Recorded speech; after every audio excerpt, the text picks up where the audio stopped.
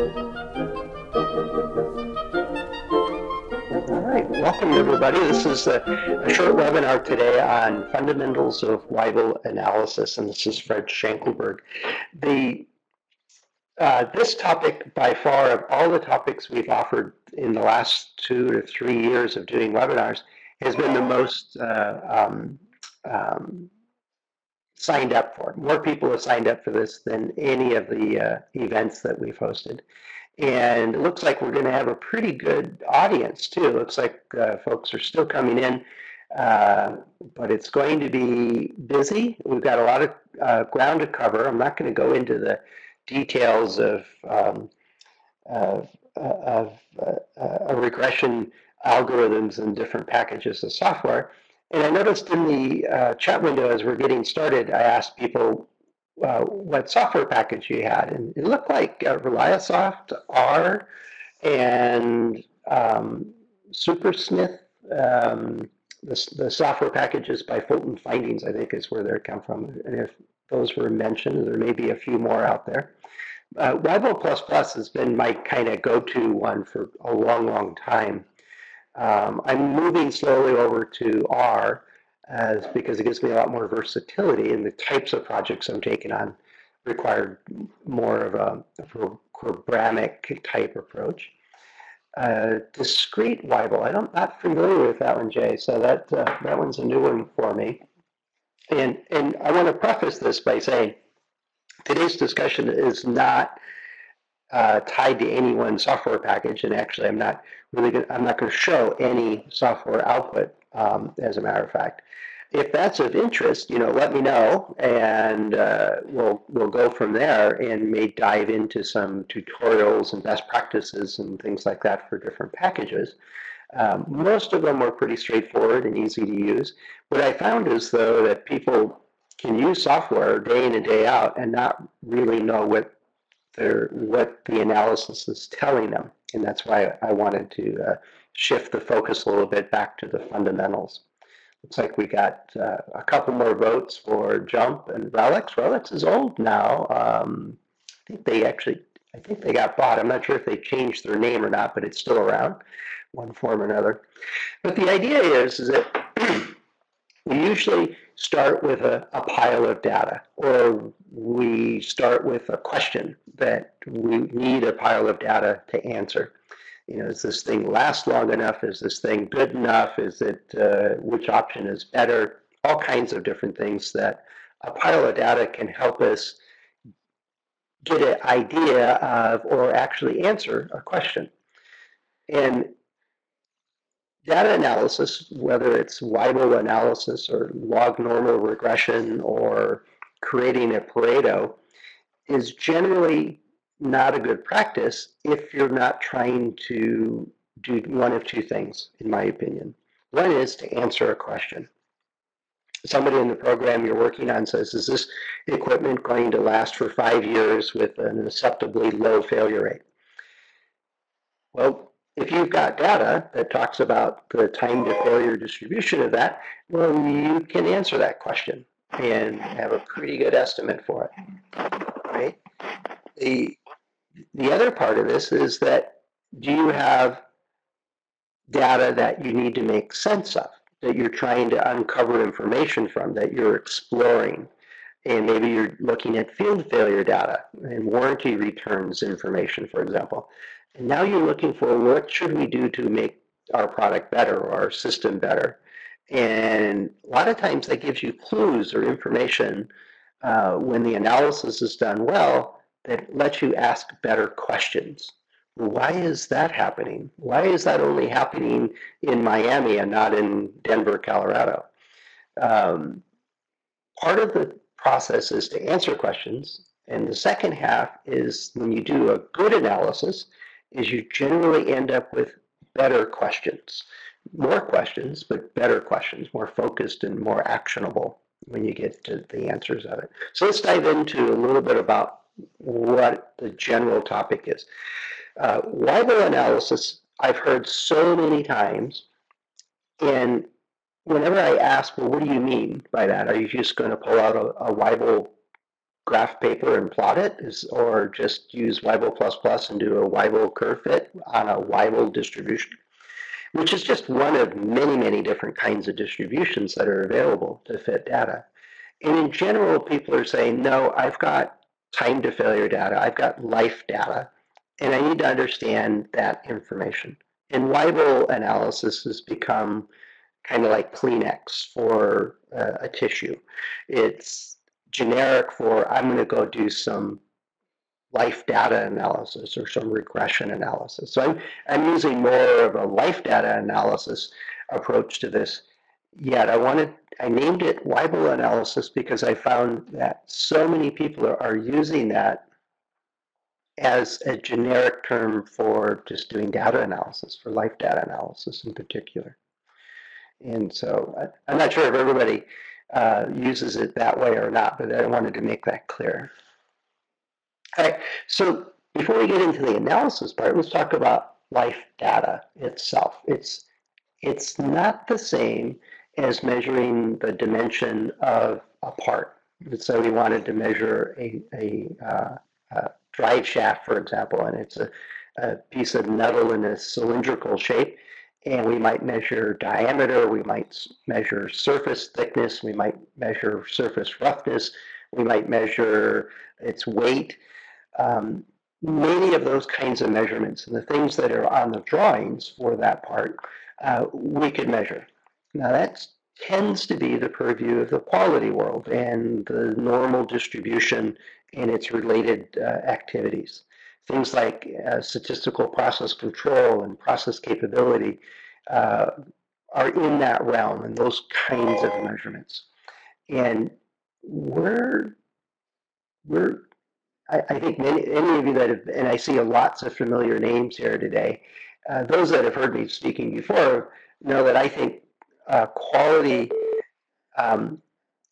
includes reliability, and many of the quality people will say that reliability is one of many factors or elements of quality, whereas I say reliability is quality over time.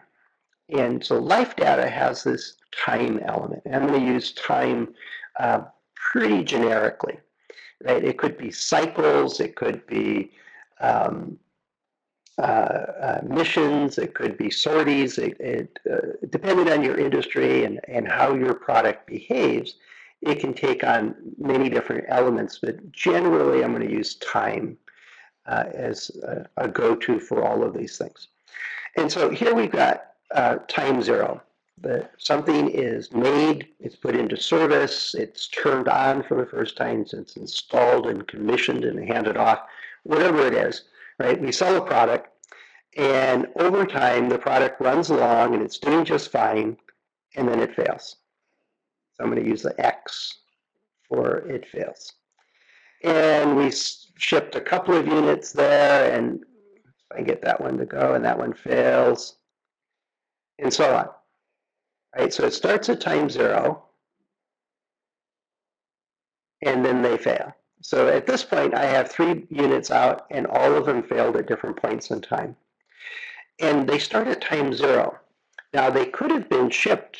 Say this one was shipped in January.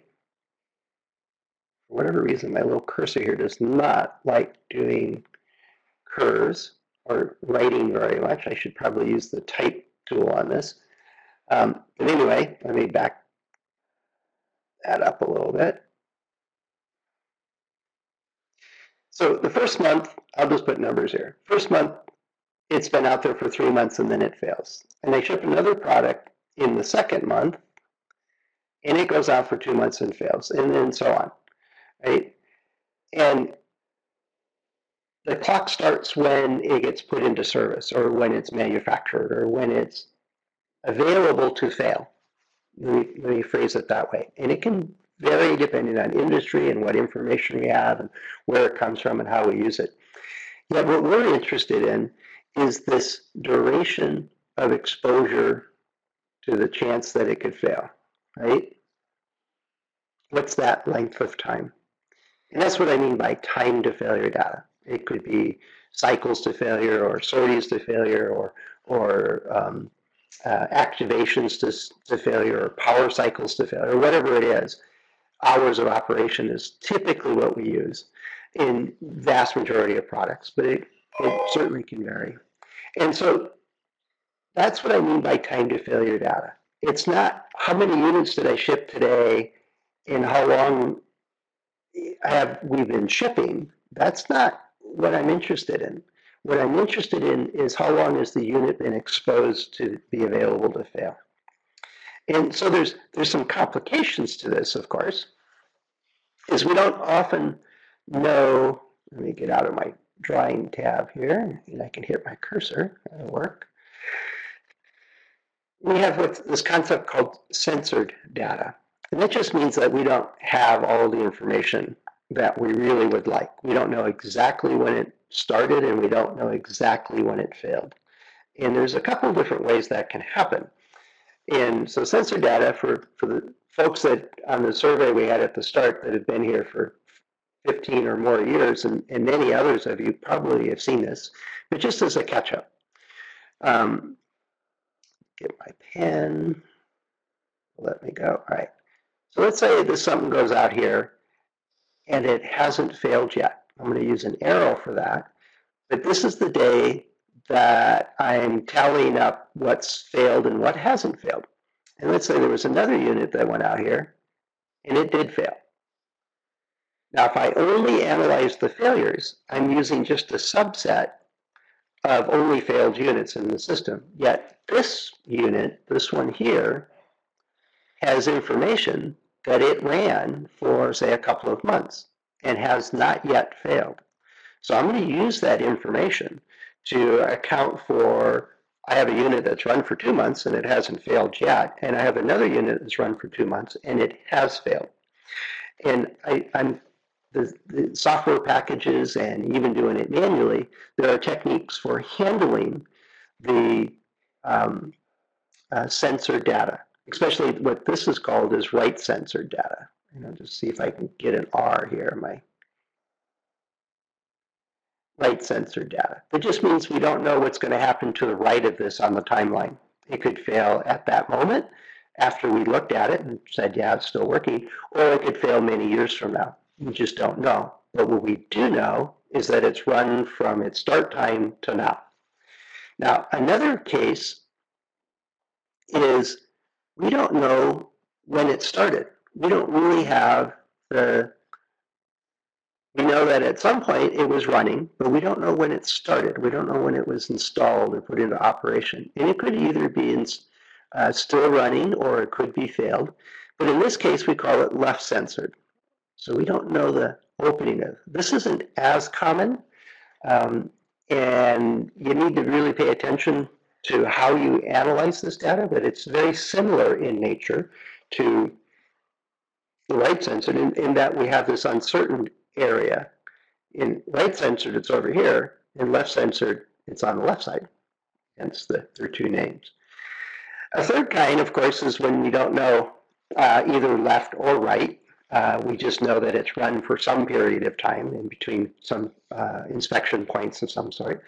Yet there's another kind that we only check it on occasion. So let's say it's run for some period of time, and we've just checked it at this point, and it's still running. And we checked it at this interval, say a monthly PM, for example. So we know it was running here, and we know it was running at the start. Okay? So in this case right now, I'm right censored. Let's say it's running out to our next time we go out and check it or turn it on or whatever, and it's failed. But we didn't notice the failure when it actually occurred. We only noticed the failure the next time we went out to inspect it. We didn't have an ongoing diagnostic, so we don't know whether it failed moments after we left it before, or did it fail moments before we inspected it the second time. So this is called interval censoring, and there are 3 different ways you can handle that. One of them is you be very conservative and says it failed early, right? You can use it failed right after the last inspection, or you can be very optimistic and say, well, it failed moments before I checked it. And you get all of this duration and time that makes it work. And the other way, and this is the most common one that I've seen, is you put it in the middle of the interval. And so the way you treat the interval censoring takes a decision and how you're going to handle it. And it changes the results of your analysis slightly, but it shouldn't make an overall big difference if you're consistent with how you go about doing it. So that's one thing to keep in mind is there's right censored, left censored, and interval censored, and it affects how you interpret the data and include it all. Now, one thing to be very cautious of is if you have, say, 50 units that are running and they're still running, they're going to be right censored. Don't ignore those if you have 50 units that have failed already and just analyze the failed data, because you're leaving a lot of information on the table and it's not available for you. You should use that information, those durations that they've run up until they become right censored, and include that in the analysis. So 3 different ways the data can be presented to you. Time to failure and are also censored. All right, so I've gone long enough without asking. Yeah, and Mark, you're right. Oftentimes they're called suspensions is another way they're called in some different software packages. And I think it's where they went to school or what book they used is suspensions or censored. But where do we find life data? Where's this stuff come from? So if you could jump back up on the chat window and where's my pen? Where do we find life data? What are some ideas there? Yeah, warranty returns, easily. Yeah, it's the easiest one. One of the hard parts with warranty data is that, especially consumer products, is we don't know how many units have been put into service, have worked admirably for, say, a year or 2 years or longer, and are still in use. They may have been retired or put on the shelf or upgraded, because usually there's not unless your product actually talks back to the mothership, it doesn't really give us a bunch of information about how many are still there. And some people assume everything's still operating. Others do surveys and find out from their customers how many are still in operation. That makes it a bit murky. You just need to make clear assumptions there, make it clear. Accelerated testing, durability testing, field data, teardown reports. Jay, on that, yeah, you can get some life data from that, especially when things fail but don't cause the customer to notice it. For example, you may have a wear pattern or so on that can project out to a failure. Corrosion reports, yep, Vandar, exactly, the CMMS. It's in so many organizations, that at least the ones I've been into that are factory and asset management type organizations, is they have the CMMS. They're recording all of these different repairs. The ones that do a better job at failure analysis and actually get and record it is invaluable data. It really, really is useful. Yeah. And returns can be underreported, especially for lower price products. It's not worth my time to get on the phone and report a problem or a failure. Or if I know that it's only a 6-month warranty is offered on it, or I know I'm well past the warranty period, I'll just save the time and go back to replace the product or move on to something else. And so that information does get lost. Other products, I'm thinking of like a Fitbit that talks to a server regularly. There you've got access to data that when it's been charged, when it's been used, how it's, some information about how it's used and so on. And then when it goes dormant or quiet, they may be on a vacation and forgot it, or they actually shelved it, or it's failed. And so there's still lots of uncertainty in our data. What I find is whether we do it working with our vendors to get their test data or information or their field data, working internally with our own programs to evaluate products and to do accelerated testing or durability testing, or looking at our field data in its variety of different ways we can get access to it. I had one group that they wanted to find out information about fans, these little cooling fans for these servers. They had horrible data from the field and the repair centers that were repairing them. But what they did is they looked at the stock room and how many of these fans with the unique connector it had were being ordered per month, and then worked backwards to figure out some information there. By no means was it perfect, yet it gave them some clues as to what's the failure rates they were seeing. Yeah, and you're right, Mark. If it's we get some stuff through our supply chains, we get some stuff anecdotally. More and more companies are now on social media and sites like Yelp, a review site, or Amazon and the review site, looking for those anecdotal evidence of failures and natures of failures, is to supplement their internal stuff. It's not as expensive of running a survey. Yeah. Yeah, and Daniel, good question. I'm just reading your question here. So you have a brand new product. You don't have any in the field yet. You don't have a whole bunch of information there. And, the typical pattern is, what if I take 100 of our prototypes and run them for 2 years and a long life test and really understand and answer that question? Well, that generally isn't an option for most products that we're working on.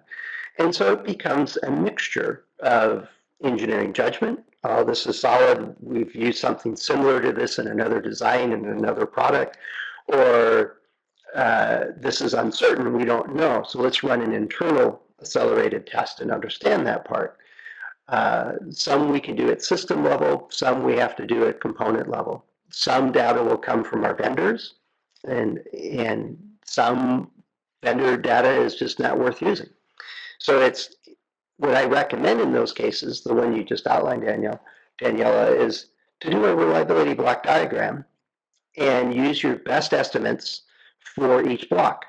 So the example I use all the time is if I had say a computer system. Oops, here's my system. I have no idea why I can't draw curves easily with this cursor. Anyway, here's my system.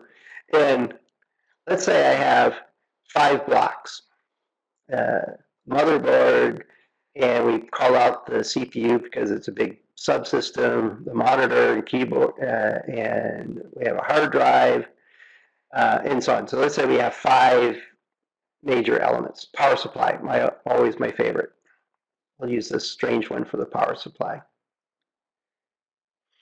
So what we need is an estimate for each of these things. Now, let's say the CPU is brand new, yet it's a new technology, say a smaller dimension size to it. So we may want to do some accelerated life tests or work with the vendors to get some estimates and so on. And the keyboard guys, though, are saying, our field data, the keyboard really hasn't changed, the same technology. It should be solid. Here's our reliability estimate, say 99.9% over 2 years. And no need for testing. We've got anecdotal evidence and engineering judgment backs it up. The power supply, though, we're looking at different vendors. And we go to them and look at their data and how they analyze and estimate the reliability. If they're doing a parts count prediction, I'm going, that's not terribly useful. Let's run some accelerated tests. Let's understand what's going to fail and when, and create our own distribution there. And then for the 2-year point, we can pull off the reliability and populate the block diagram. And then it's a matter of, in this case, a series system. So then we multiply out the reliabilities to get our system reliability estimate. And so in some cases, we just don't have great data for every piece of our system. And there the focus is on, well, what are the risky elements? What are the most uncertain elements? What are the areas that have the least margin? And so those areas then require the investment to find out better answers. And it could be physics of failure modeling, it could be component level testing or component or coupon testing, or it may be a full-blown accelerated life test that's creating a new model to understand that product's response to a particular set of stresses. So the answer, Daniela, could actually be a multi-day course, but in general, we have lots and lots of data around us. The warranty data, the in-house testing data, even those guys over in the software team that are running firmware checks and modeling their software on systems, those systems have to run. So if they fail, we should track that. It's actual operating time and types of failures that occur really shouldn't be happening, but they also contain a lot of information. So tracking those is also useful. A little bit of creativity, I'm sure everybody here can find lots of data. So let's take a look at